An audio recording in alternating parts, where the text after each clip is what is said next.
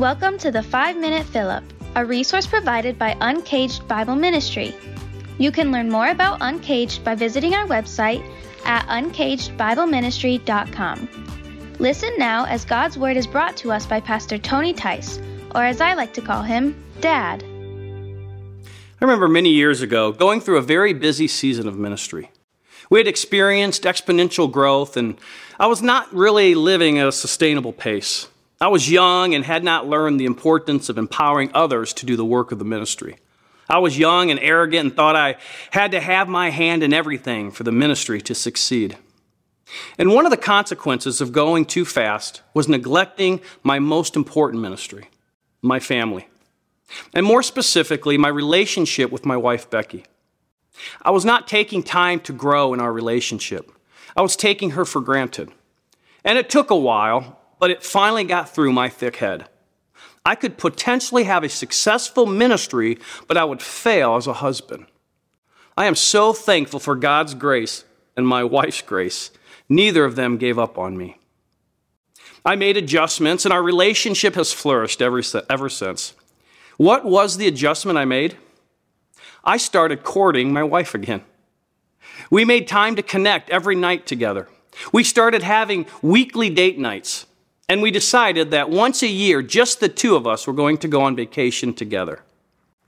I went back and behaved like I did when I first fell in love with my beautiful bride. I began to court her again.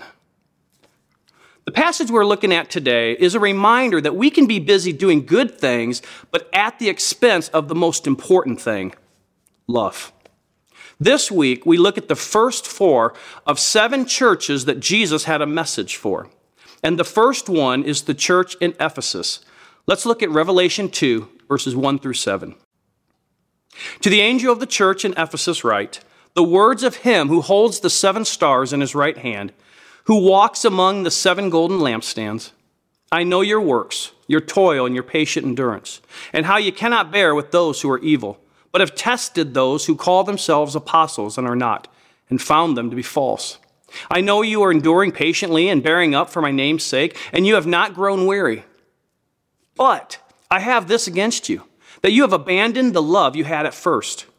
Remember, therefore, from where you have fallen, repent and do the works you did at first. If not, I will come to you and remove your lampstand from its place, unless you repent. Yet, this you have. You hate the works of the Nicolaitans, which I also hate. He who has an ear, let him hear what the Spirit says to the churches. To the one who conquers, I will grant to eat of the tree of life, which is in the paradise of God. Now, there is a whole lot we are not going to look at in these verses this week. And so that's why it's important to watch or listen to the weekly talk that I gave on this chapter. In these devotionals, we're just going to draw out 1 or 2 things. This church was serving. They were enduring. They were refusing to put up with ungodly teaching or living. I mean, they seemed like a real success. But Jesus said that they had abandoned their first love. They were going through the motions. They had stopped pursuing the love of God above all else. Working for God can't replace loving God. We don't work for his love. Our work flows out of our love for him. As the Apostle Paul put it, the love of Christ compels me.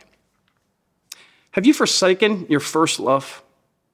Do you feel like you're going through the motions spiritually? If so, Jesus has given us the remedy in verse 5. Remember, repent, redo. Remember when you first fell in love with Jesus. And if your zeal has gone away, cry out to God and ask for his forgiveness and for him to renew your love for him. And John says then to redo. Redo what? What you did when you fell in love with Jesus. Spend quality time with him. Make it a priority to talk with him each day. Root out the sin that hurts your relationship with him. It's no different than what I had to do to return to a deeper love for my wife. I needed to make her a priority. I needed to be intentional in spending time with her.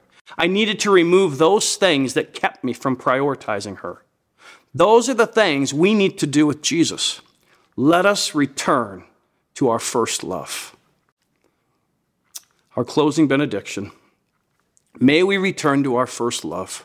May the way we prioritize our daily time reveal that Jesus is first in our lives. And in doing so, may our love and zeal for the Savior abound. Amen. We hope you were encouraged by God's Word today. You can join us each weekday morning for a 5-minute fill-up. And for other teaching, writing, and training resources, don't forget to check out our website at uncagedbibleministry.com. The mission of Uncaged is to help people fall in love with the Word of God so they fall more in love with the God of the Word.